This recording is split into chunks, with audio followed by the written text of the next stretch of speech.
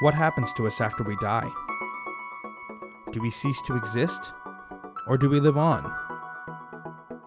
This may be the biggest question that mankind has ever asked, as well as what this podcast is about. In this show, we will examine past life memories, speak with professional hypnotherapists, astral projection practitioners, psychics, and much more, all in an attempt to decipher this riddle. So welcome to the puzzle. Welcome to the regression session.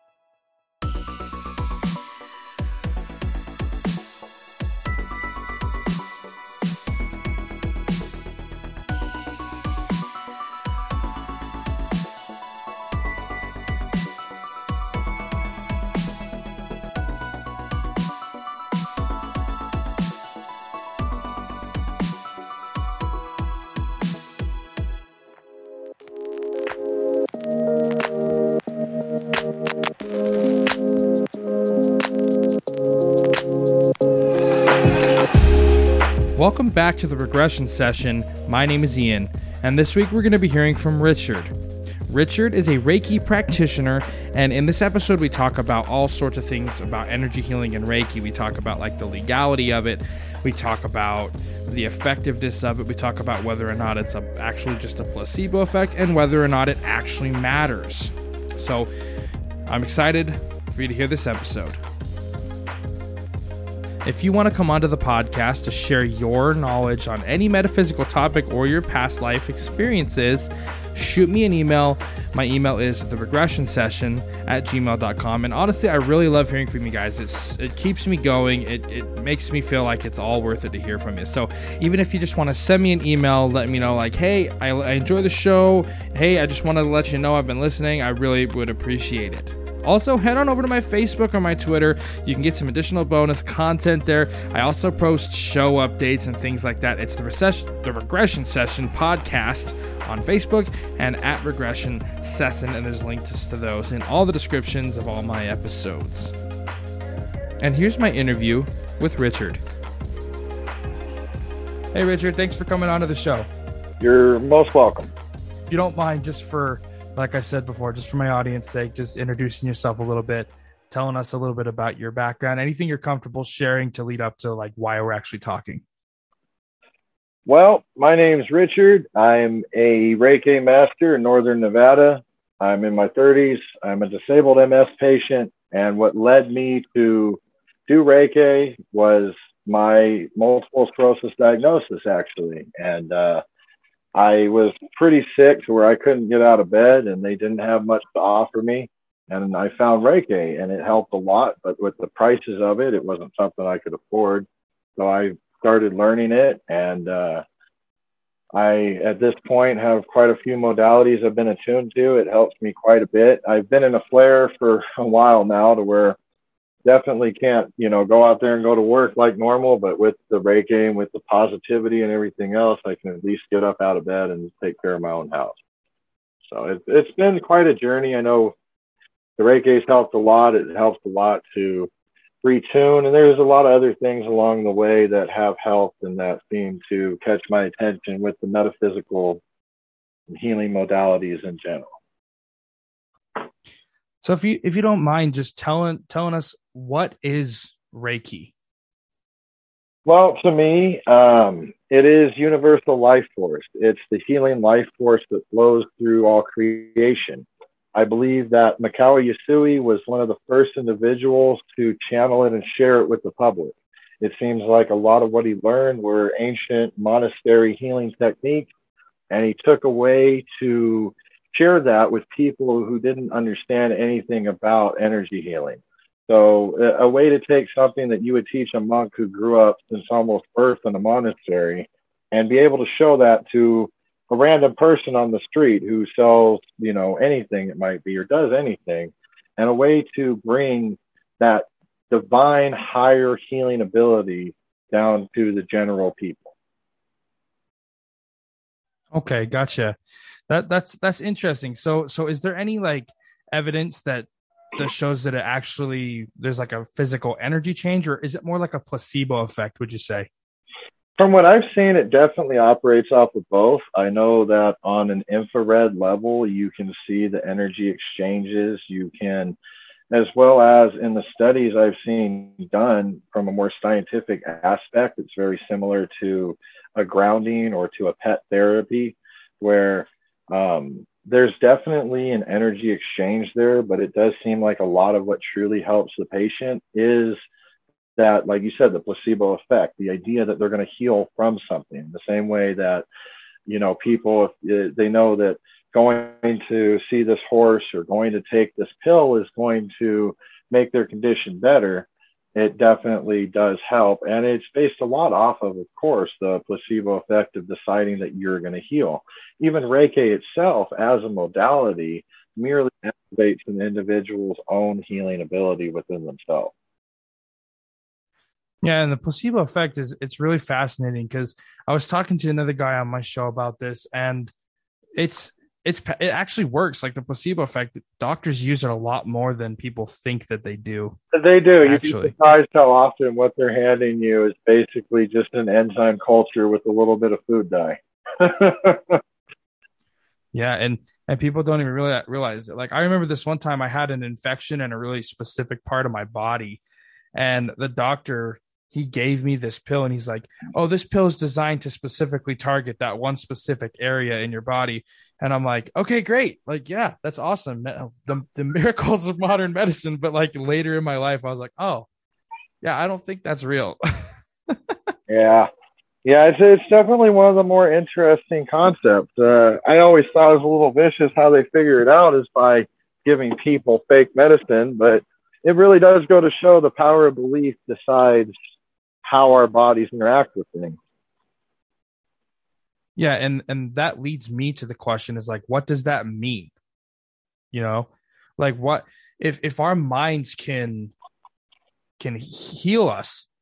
I heard this story and I told the same story to the last guy I talked to this about.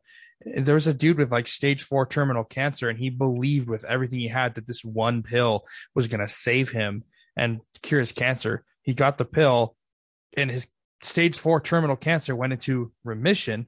And then he found out later that the pill didn't work. And as soon as he found that out, his cancer came back and he died. Yeah. But the fact is that his terminal illness went into remission.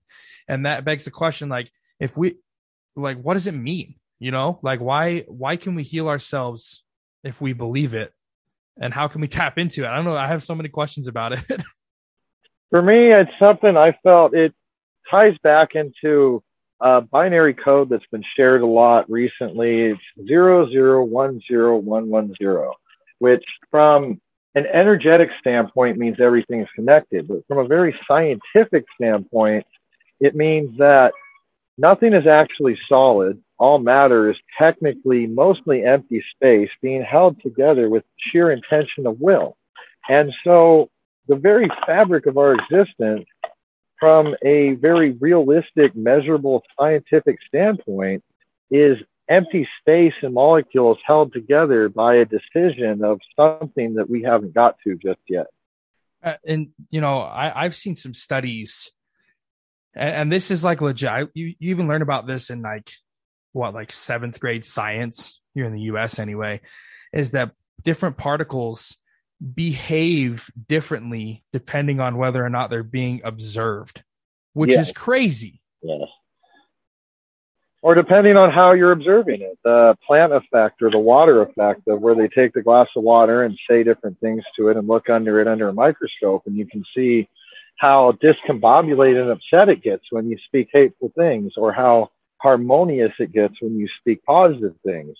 So not only is it all very tangent, very able to be shifted quickly, it seems incredibly dependent upon whether it's a positive or negative focus. So just like how, you know, many things when they're not being observed are quite different in their state, as if it's to show that our intention changes it, whether you're observing it in a positive or negative fashion seems to also have a very measurable scientific variable on the end result of what something looks like on a molecular scale. It's hard to tell from our third dimensional perspective because from just looking at it, it looks about the same. And I think that's part of how we've all kind of been lulled into believing that what we say and how we view things isn't important because there isn't a quick enough visible change. But with some of our new technology, we can look at it on a much smaller scale and we can see that there is a change beginning to enact. It just takes a much bigger portion of time to physically manifest. Yeah. And so, like, leading all up to this one statement is it actually works, though. Yeah. You know, like the whole thing, the whole like Reiki thing, the whole past life regression thing, the whole chakra healing thing, it actually works regardless of whether or not it's a placebo or whether or not there's energetic. It doesn't matter because it's working. Right. And I've had people, I have people come to me who are incredibly skeptical. I've had people very recently come to me and say, hey, I don't really believe in this. I don't know if it's going to do anything or not, but could you help? And I'll go ahead and I'll try to help. But realistically, I feel a very dull connection there because they're truly not being receptive to it. They're doing it to just go tell someone else, hey, I tried it. It didn't work. And I've had people instantly after the healing straight up message me and go, you know, I didn't really feel like that did anything, but, you know, thanks for trying. You have a good one.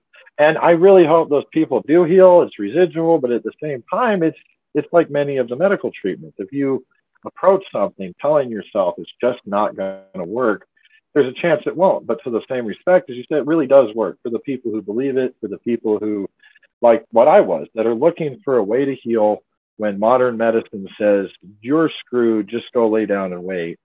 It provides an ability to have hope, have healing, and have something to move forward with. And I know not just me, but several other practitioners that I know have been starting to offer their help at, you know, free or very reduced prices. I know for me, I technically don't charge at all anymore. I am a completely free operation, donation only for entertainment purposes only, you know, but I've seen more and more of that, especially now that Reiki has started to become a legitimate medical practice. And there are medical colleges who are now teaching Reiki and going to be handing out certificates in Reiki, these college degrees.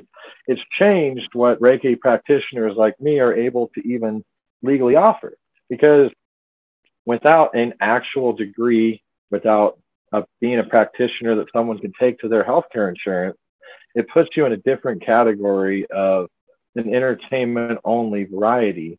And it's hard because as practitioners, everyone wanted for a long time for the Reiki to become more legitimate. And now it's becoming legitimate. Colleges are teaching it. They're allowing it in hospitals as a healing modality, somewhat like they do with the animal therapy.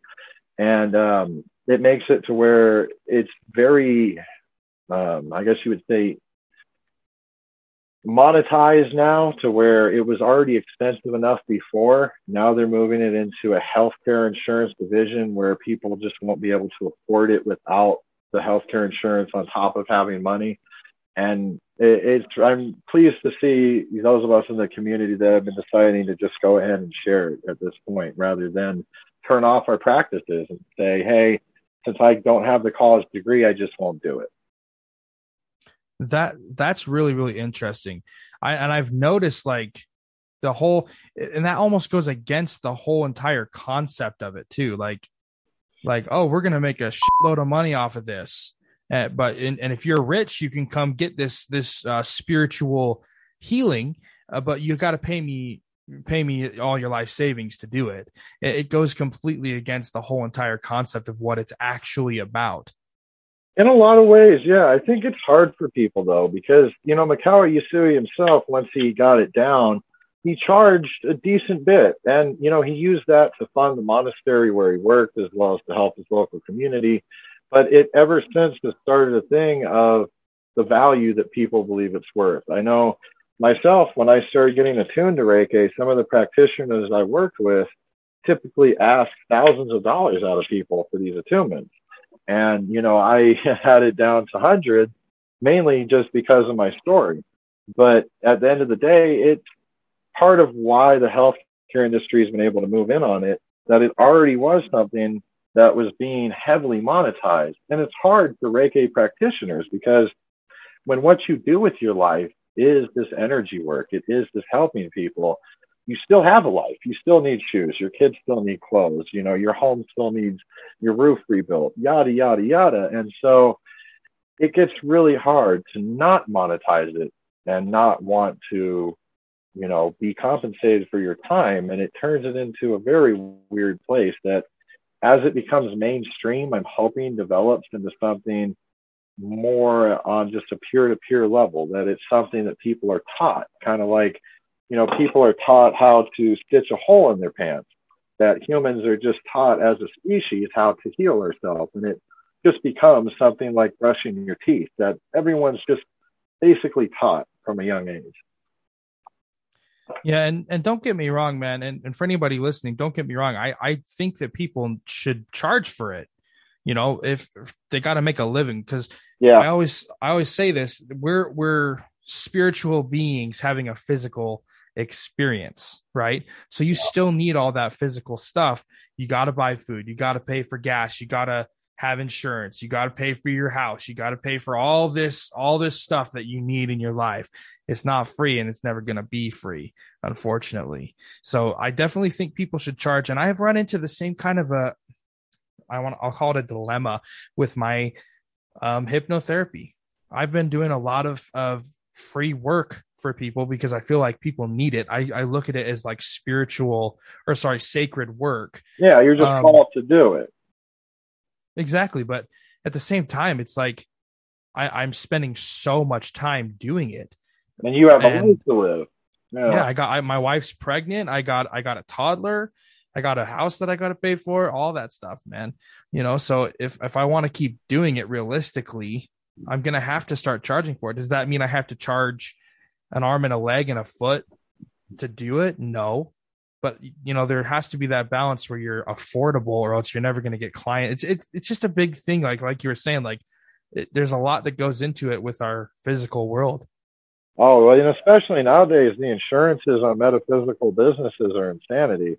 That's one of the things that drove me to have to change how I did my work, is to be able to afford the legality side of it being covered. You have to charge so much that it really does narrow down who has it available, because your normal people working 9 to 5 just don't have an extra, you know, several $100 laying around each week to do their energy work. So with Reiki, is it like supposed to be like a weekly thing then? Not necessarily. I know when I say weekly, I suppose I'm thinking more of your average metaphysical practitioner, that, you know, you have someone help you balance your chakras one week, you know, next week you have your Reiki, the next week you have your personal regression, the week after that you have your cleansing. I know a lot of people have a lot of different work they do.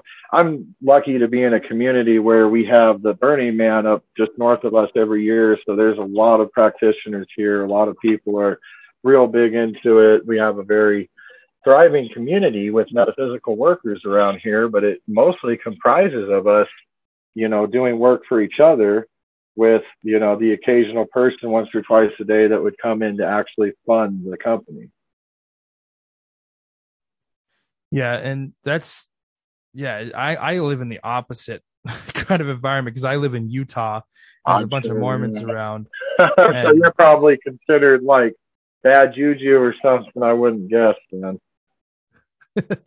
Yeah, basically. I've literally had people come at me and be like, because I used to like talk about how I'm a past life regression hypnotist.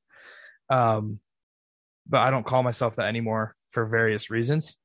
But I had a couple people be like, reincarnation's not real, and it's a lie from the devil, and we're doing Satan. Oh, yeah. I'm sorry, I can't say it without laughing, but you're doing Satan's work. Yeah. And I'm like, okay, so helping people is Satan's work now. Okay, sign me up, I guess. It all reminds me of when the church first started some of these slurs, at least the Western church with Catholicism. There were gypsy healers that were going around and giving people purple carrots and other things of this nature with, you know, energy healing. and it was taking away from the business the church was getting for healing. And so they had the Pope declare all these different things witchcraft and illegal. And if you look at the original Catholic denomination of what was good and what was bad, most of this wasn't on there. The tarot, the energy healing, the past lives, the diet and planning, the chakra planning, the yoga, that all became illegal during basically their great budget crisis, where they just weren't making the money they wanted. So they made these things illegal so that way they could push it that, oh, that's the devil's work. That's against the church. You have to come to us and we pick. But then you go to them and they light candles and they light incense and they have a guy in a magic robe chant words at you. And you can't tell me that's not the same thing as metaphysical healing. It's just they're labeling it as this is the only proper way. And I know I have practitioners get called Satanists for burning sage, but yet the church has their incense burns that they do all the time. I've never grasped the difference there. I know the past life is something they definitely try to hide altogether, but they also do say that certain people are, quote, picked by God for certain paths. Another way to put that would be is that our past lives are determining where we get sorted into, and that this is God's will, since God is everything. Yeah, it's the way I look at it, and I look at pretty much all organized religion this way, is that they just kind of cherry pick whatever works for them at the moment. Oh yeah. And if you look at that from an outside perspective, like for any actual like religious people listening to this, if you take a step outside of it, it takes a lot of courage to do this, especially if you've grown up in a religion or being religious. But if you can just take a step, like just one step out and just look at it from like the outside for a second, you can start to see these patterns where you're like, okay, this doesn't really seem, this is very, here's how I always put it. Whenever there's money involved, there's going to be fuckery. Yeah. Money, control, power, all of it. I was raised Catholic, but these days I'm what's called, I guess, an omniist. That, I believe that there's nuggets of truth and lies in every single religion. And, one thing all religions had in common was the occasional guy who tried to tell everyone we should stop doing this shit and just be nice to each other. And so, if you pick those little tidbits out where someone from it said, hey, let's stop this and just all, work together, it makes sense. The whole world's been trying for thousands of years to just drop the division and advance our species. And we've been sitting here bickering over, whose imaginary friends are the most powerful. And I'm not saying whether they're real or not. They might very well be real somewhere, but they're also not physically here. There's a lot of layers of energy where these creatures might reside. And if it is true that you're, praying to some omnipotent God in different reality, how do you know that isn't just a traveler who stopped in our reality once and, people thought they did cool shit, so you started worshiping them? And, they're sitting back in their reality doing God knows what, wondering why we keep calling at them. Yeah, there's this theory. It was like I can't remember. I need to find out. I need to like sit down one day and do some research. I've referenced this a couple times, but there was this culture of some kind that believed that the God that Christians and Judaism and Islam, if you break all those down, fundamentally they're worshiping the same God, but they look at him in different ways, right? Yeah. It's at least the way I look at it. Oh, no, it makes a lot of sense. The geocentric Abrahamic God that gets split up. Most Abrahamic and Islamic religions do seem to have the same structure. They just are arguing about whose version is more proper. And if there was some entity that they all saw once upon a time, they decided that they were personally vindicated for their shit. And I think that's how we got the split in religion. Yeah, and there's this one. There's another perspective on it too. There's this old culture or this old race or whatever you want to call it. They believe that this God, I'll call him Yahweh just for simplicity's sake. They believe that Yahweh is not God. They believe that he's an entity that created all these different religions to feed off of the negative suffering that they cause. Because if you think about like Christianity and Judaism and Islam fighting each other, it's caused so much pain and suffering over the last 2,000 or so years that it would make a lot of sense. So they look at this God or this entity as the big bad versus the big good. Yeah, there's a lot of that, especially when you start studying all the religions together. You get all these different books and put them side by side at one table, and it gets real obvious real fast. The red versus blue idea that the other side is bad because they're not our side. And when you really put them all together, it does seem like the same system, just repeated in slightly different fashion. I have heard that concept before of the alien that planted these seeds, or the other creature that planted these seeds to feed off of the negative energy. And it wouldn't be very far-fetched at all. And if you look, as religion began to die, technology started to be released so that they could have people feed and bicker and argue off of the tech rather than just the belief. And I think we're seeing that right now with this new release of a lot of the technologies that they're putting out there. It's to give people another thing to focus on and to feed. And it's, I wasn't there, not even in a past life, but I really would not doubt that in the least bit, that one of these, whatever you would call them, Anunnaki or Draconian or whatnot creatures, came here and set up a system, kind of like you would when you went to a farm and set up a chicken coop to be able to easily harvest out what it was you wanted, which in that case might very well be some sort of dark need to eat this negative energy. That's why they try to fester so much negativity.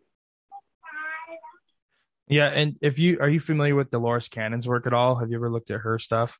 Yes, I have. In her book, The Convoluted Universe, she talks about a couple things that we've been kind of touching on. Firstly, she says that they're like the major 7 religions fundamentally have the same principle. Like if you break all of it down and strip away all the extra layers and all the bullshit, all you're left with fundamentally is do unto others as you would do to yourself. That's what they're fundamentally based off of. And then the second thing that she talks about is how thoughts are like real and they're physical things. And she says that they go on forever. And she's not just like, for anybody listening who's not familiar with Dolores Cannon's work, she's not the one that is necessarily claiming this. She did thousands of hypnosis sessions where multiple people corroborated this that didn't know about it, allegedly anyway. And that's what they came up with, is that these thought forms are like physical things. So when you're putting out, like, let's just say all this negative self-talk, when you're thinking to yourself or even saying out loud, like, man, my life sucks, or I'm so unlucky, or like, why does this always happen to me? What you're doing is you're creating your own reality, according to Dolores. Exactly. Well, it's like what we were talking about earlier with the water, that although when you say a positive word to water, you don't see it, with your eyes, you can see it under a microscope. Or when you say a negative word, the opposite concept. I believe it's the same thing with our thoughts, that, it's probably on a scale that we don't have a machine to look at yet, but it's there somewhere in the energetic structure of things. Just by our thoughts, by what we decide to think about something, we're beginning the change, just like planting a seed that then leads to the actual end result in the physical world. So I could fully agree with that each and every thought we have is a very real thing and will come real somewhere. I mean, it might be that you were mad this morning, so you stubbed your toe, or you were happy, so you found a $20 bill on the way to your car. And we're taught to not correlate these events, but I've learned that over the last, half a decade of having to really watch how I get positive or negative with my existence, that if you look for those little details, you see the physical manifestations quite quickly of how you're thinking.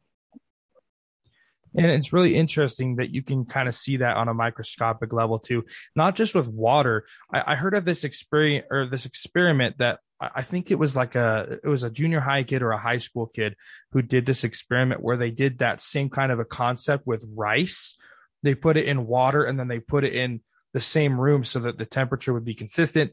And they put these rice containers in like 3 different corners or so.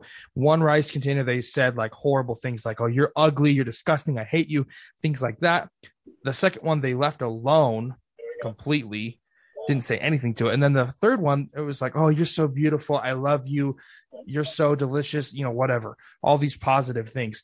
And then after, I think it was like a week or 2 weeks or something like that, they took this and looked at it under a microscope, or maybe not even a microscope. I can't remember. I'll have to see if I can find it and link it in the description. I think But the one you're talking about is like Cambridge or something, I believe, right? And I think it was a physical change, if I remember that. It was. It was all controlled too. So the temperature was consistent. They used the water from the same source, rice from the same source or the same bag. So all of it was consistent. And so when the one that they were speaking negatively to, it started to mold and rot. And then the middle one was just kind of like started to, how if you leave like rice, I don't know if calcinate basically from the air. Yeah. Yeah, maybe I'm the only one that's like accidentally left rice out. But then the third one, it started to like ferment, but like not when I'm thinking fermenting, they were speaking about fermenting in like a positive way, like turning into a new substance like sake or something. It's fermenting and it's not rotting, it's transforming. So It was a very pleasant aroma when they opened it up, and so there was physical changes, but the one that they didn't speak to just kind of remained in the same state, if that makes sense. It's really interesting. Unobserved state, the state of nothing was bothering it, so it just kept itself waiting, like a product on a store shelf, waiting for whether it's purchased or thrown out or what. Yeah, and I might actually try that and see if it's legit. If it's legit, I'll keep everybody updated on it. So I have it might be a hard question, it might not. My next question is, the last guy I was talking to about this kind of stuff, he said this, and I'll kind of quote him. He said, "If I was in a car accident tomorrow, I wouldn't want somebody to just come and do Reiki on me. I'd want to go to a goddamn hospital and then maybe have someone come do Reiki on me afterwards." What's your take on that? I think that in our current society is absolutely right. I believe that there might be possibly somewhere deep in Asia or somewhere in the future in 1,000 years, Reiki healers that have that magic ability to just hold their hand out and flesh regrows. I've seen some weird stuff. I wouldn't discredit that, but I don't believe anyone in a world like ours right now has hit that level of healing, especially your average Reiki practitioner you can get a hold of. Usually they have other things going on in their life. Even when they give you 100% attention, they have this other thing going on. So I fully agree with that. A major wound, a major issue. You got in a car accident, your leg's backwards, something's torn open. You need to get to an actual flesh mechanic, someone who's going to be able to work with your body to do whatever they can. But even that only goes so far, because once someone puts your leg back the right way and stitches your stomach up, at that point, you then have to heal yourself. They don't have a machine that forces you to heal. All they can do is help activate your own healing ability. So I think that's an absolutely fair way to look at it, that if you're in an accident and you have a major wound, you just got shot, something like that happens, you don't necessarily want someone just praying for you and not to do anything else. You'll bleed out because, unless your Reiki practitioner is also an EMT or something like that. And even then it has weird things. I have a somewhat odd medical background myself, and one of my mom's dogs was dying recently, and she wanted me to come do something about it, basically. And the dog was having an internal organ failure to where it was losing a lot of blood, and there was nothing I could do, and she got quite irritated that I couldn't on either side. And she even called the medics, and they said, "This isn't something we can fix." And I hate to think this way, but God knows if she would have just started with the medics, maybe there would have been something more they could have done. Because in the first instance of a stressor to your body, there are certain quick response trauma procedures that certain medical professionals with access to this equipment can perform. And even someone with this training without access to the equipment isn't going to be much good to you. because they can sit there and look at you and go, you should do this, this, and this. I don't have any of that on. And that's why I really do believe in that view of the quick response medical for trauma first, and then, of course, the Reiki, then, of course, the healing, the other practitioners, the sage, everything else. But I've sadly learned firsthand with that, and it's something I already knew. I wasn't expecting to be called into this situation, but, it was a very real 3D thing that I could use moving forward as a example that, when someone or something is bleeding out, the Reiki is not the first answer. Second, fine, have the person come with you to the hospital, but definitely go seek some sort of treatment first. Or in parts of the world where there is no hospital at the moment, look for someone who is skilled in the being a flesh mechanic. I've seen even some of the most third world parts of the planet, the local blacksmith knows how to stitch stuff shut. There'll be someone around who knows how to help fix that. Start there and then backtrack to the activating your energy, activating your healing ability. Yeah, it kind of comes back to the whole thing of like we're a spiritual being having a physical experience, right? So because we're in this physical space, you need to have that physical attention first. I've talked to some. You've got to respect it, your physical form. Yeah. I've talked to some Reiki healers that are like, no, you need to go Reiki, you need to go energy healing first. And I'm like, no, that doesn't really make sense, because if you're like bleeding out, exactly. And that's where, I'm not going to discredit those people's ability. God knows I haven't come across anyone that made that claim, but it's possible. I've seen weird stuff. Maybe they could. But, for me and for what I've seen in other practitioners I've seen, I would always recommend for trauma, the actual doctor, flesh mechanic, whatever you need in your area first. And then, of course, the Reiki, because like I said, when a doctor stitches you back together, they're not going to heal you. They have patients all the time that die from staph infection and malhealed wounds. So, the Reiki is absolutely important. And I think that's where practitioners just don't see that. They might have never been in that kind of thing. They've never been at war. They've never seen, this or that, bleeding out or dying. They're not quite sure what that would mean. And so in their practice, they would feel it would be more important to balance your healing ability first.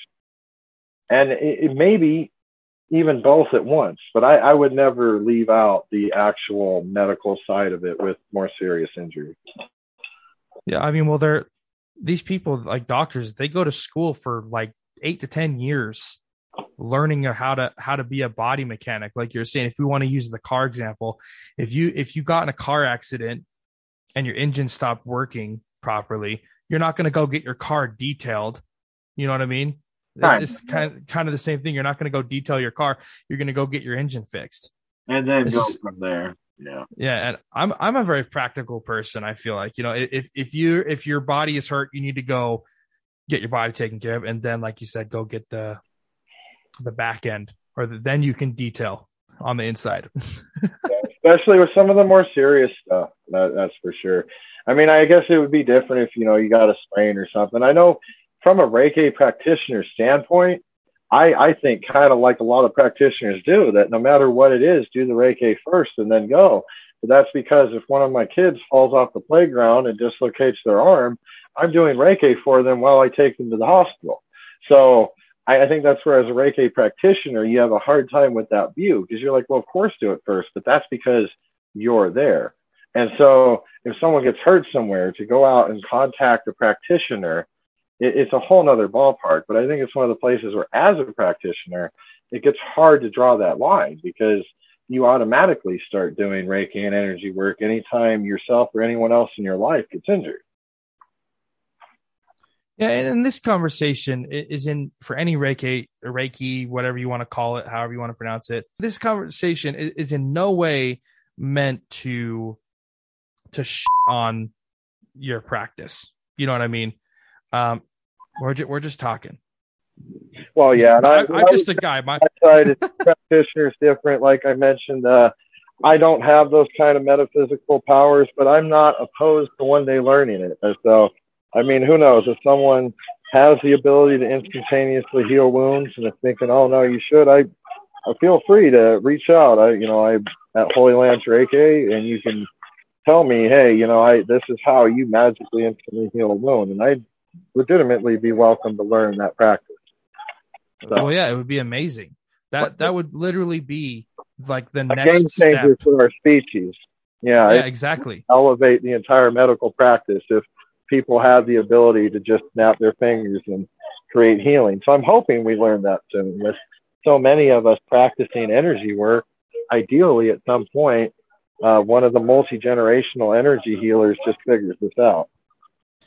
Yeah, and like for anybody listening, don't get me wrong. Like I'm about it, right? Like I'm about the whole Reiki thing. I'm just playing. I like to play devil's advocate a little bit and kind of push people's buttons to see what they say. You said, doing both sides. So after this, I don't know, find an evangelicalist who believes that it's not good at all, and try to talk to them about what their view on it is and why they really believe it's the devil's work. I mean, yeah, I've already got that lined up, buddy.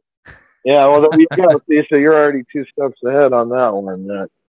If you can get these conflicting points, then maybe eventually everyone can see why we all feel the way we do, and just get along.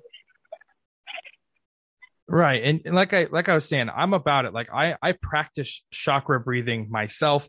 I have assisted people in kind of like charging their chakra blocks and removing those. I've taken people through past lives. I've taken people through what I call spirit rescue. I've there's nothing that surprises me in this stuff anymore. I started out trying to prove it. I moved away from that because you can't. You can't. It's one of those things you see or you don't, because the part of your brain that you're using to see it, if you're not seeing it, you don't. And it just seems kind of like a joke, I think, to people who, it's not there. But that goes to speak to our society and how numb they've made our neural pathways with the way we live and what we ingest. Yeah, it's true. It's true. People just are like, they're either going to be like all in, or they're going to be like, dude, you're out of your mind. You're looking for something that's not there. Where people are just starting to learn about it. So they're like, hey, I'd like to believe in this, but it kind of seems like bullshit. Could you help me out? Yeah, people that are kind of in the middle. Yeah, they're coming over to this side. They realize that the old way of living that we've been taught was the new way of living wasn't helping, and so they're trying to figure it out. But I mean, I won't lie, I'm still trying to figure out where I'm at with my journey towards self-healing and the metaphysical healing and all of this. It's a hard thing to learn because each person's path is individual. It makes it very hard to find a template because there really isn't one. And it's weird, especially a lot of us in the West are coming from like Christian background, and that's like it's I don't want to like I do want to, but I don't want to like shit on Christianity. Like I want to shit on Christianity, but I don't want to like attack Christian people because it's not their fault. Well, yeah, like I was raised Catholic, so I get that a lot. It's Catholicism is just kind of like hardcore metal of Christian rock. Basically, they take everything and make it a little more extreme. Instead of feeling bad, you're supposed to really beat yourself. So it's about the same concept, though, especially with a lot of the way they view things and the way they make you believe in things, and that anything outside of the church is the devil's work, so don't you dare. But like you said, to not hate on the Christian people, though. Most Christians themselves are amazing people who follow it because they want to help and they want to show love, and they thought that was the way. And if that's what people need in their life, then I'm all for it. Like if you feel like you need religion in your life, then go for it. I'm not going to be like, dude, man, you're an idiot. You're an idiot for going to a religion. I would never say that to anybody. Maybe when I first left the Mormon church, I would have, because I was pretty bitter and angry. I don't know. I've heard that's a hard one. That's a little more extreme. I've had Mormon friends over the years, both that were still part of the church and that had left it and, been disowned for leaving it. And so I've seen the viewpoints. When people are in it, it's like a hardcore obsession. And then when they're out, it just seems like something that most people don't ever want to talk about again. So yeah, it's true. Well, you get the people who are very militant about it, and most people I think kind of are when they leave, and then they kind of shift, probably not as extreme as me, but they kind of shift out of like, you know what, and for me it goes back to the energy. I had this thought one day, I don't know where it came from actually.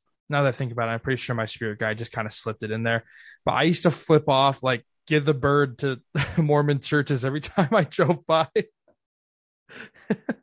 and and then one day I was just like, why? Like, why am I doing this? And I thought, like, I'm giving this thing that I don't believe in anymore so much energy, so much power. And then I stopped flipping it off every time I drove by, and my life like significantly improved. Yeah, I don't doubt that. I was real resentful towards, my old church for quite a while, and I've got past it. So I definitely get that. I think being raised in it gives you a whole different perspective. Some people who aren't raised in religion want one later because they want structure. When it was something you were brought up with, you already got past that part, I believe.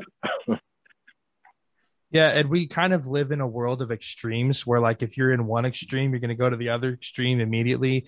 So, like, if you were raised religious and you find out it's kind of a sham, like I did, and then you immediately jump to the other extreme where you don't need spirituality at all. It's all bullshit. I don't need this. It's all wishful thinking and F everything. And what my next question would be for you, Richard, is if you have any like cool stories about Reiki, because we've had a really good discussion on it, but I would like to hear if you have any like cool experiences where people have been like, this really helped me when nothing else really has. I would love to hear about that. I've had it happen a few times, definitely in my personal life. I know, I had a friend of mine she's a Reiki practitioner and a massage therapist here in town. Her business is closed since, the pandemic and everything else, insurance rates, but she still practices personally. And she had an animal of hers that was passing that on her farm and had me, go do Reiki for it. The animal definitely seemed to get a lot calmer, be a lot more mellow and able to relax. And sadly, the animal still passed, but it did seem, to help it and to help alleviate it. And that's something I've noticed a few times with the Reikis. It's not always going to necessarily cure everything right away, but it definitely does help. But as we talked about earlier, you have to be receptive to it. Yeah, it goes back to that placebo effect. If you truly believe that it's not going to help you, it's not going to help you. Pretty much. Yeah, that's the same kind of a thing with my practice where I do hypnosis for people. If people believe I cannot be hypnotized, then you're not going to get hypnotized, Yeah, especially with the hypnotism, that makes it a lot harder. It's something I worked with. Yeah, I get you. It's hard. It's a different animal altogether because and I've had this conversation a lot of times, you're messing with people's heads if you don't do it right. And that's why it's so strictly regulated. Yeah, definitely. Well, anyway, man, do you have a website or a blog or anything that you want to plug on my show? No, not necessarily. The Holy Lands Reiki, it got mentioned. That's enough for me. It's just something I ambiently do. I don't have any kind of actual site or anything like that right now. All that shut down. So I don't have any particular place to say, go here. Okay, that's fine. Do you have a message for my audience that you'd like to leave? Sorry to put you on the spot about that. I guess the last thing, like a message I'd like to leave is just, a lot of things are getting revealed in our world, so it seems dark, but things truly are getting better every day. It's just takes being open to the fact that a lot of what we were taught about how we were supposed to live was wrong. That we're all healing. It's just a hard process from here. Well, thanks so much for coming on to my show, Richard. We had a really great conversation, and I really appreciate you sharing your time with me. Of course. Thank you for having me. It was nice chatting. It's interesting and definitely in a good way to see more people being more open about things like this. That's it for today's episode. I'd like to thank Richard for coming on to the show, and I'd also like to thank you for tuning in. Head on over to my Facebook or my Twitter for some additional content. Links to those can be found in the description. If you like the show, I'd appreciate you subscribing in your podcast player and sharing the show around with anyone you think might be interested, or even someone who you think would be interested in coming onto the show. If you're interested in coming onto the podcast and talking with me about your experiences, send me an email. My email is theregressionsession@gmail.com, and I would love to have you on the show. Can you see beyond your mind? Can you shed a light on the treasure that you are? Can you be at ease for a moment? Can you feel that peace and you zone in everything that you are? You already got all you need.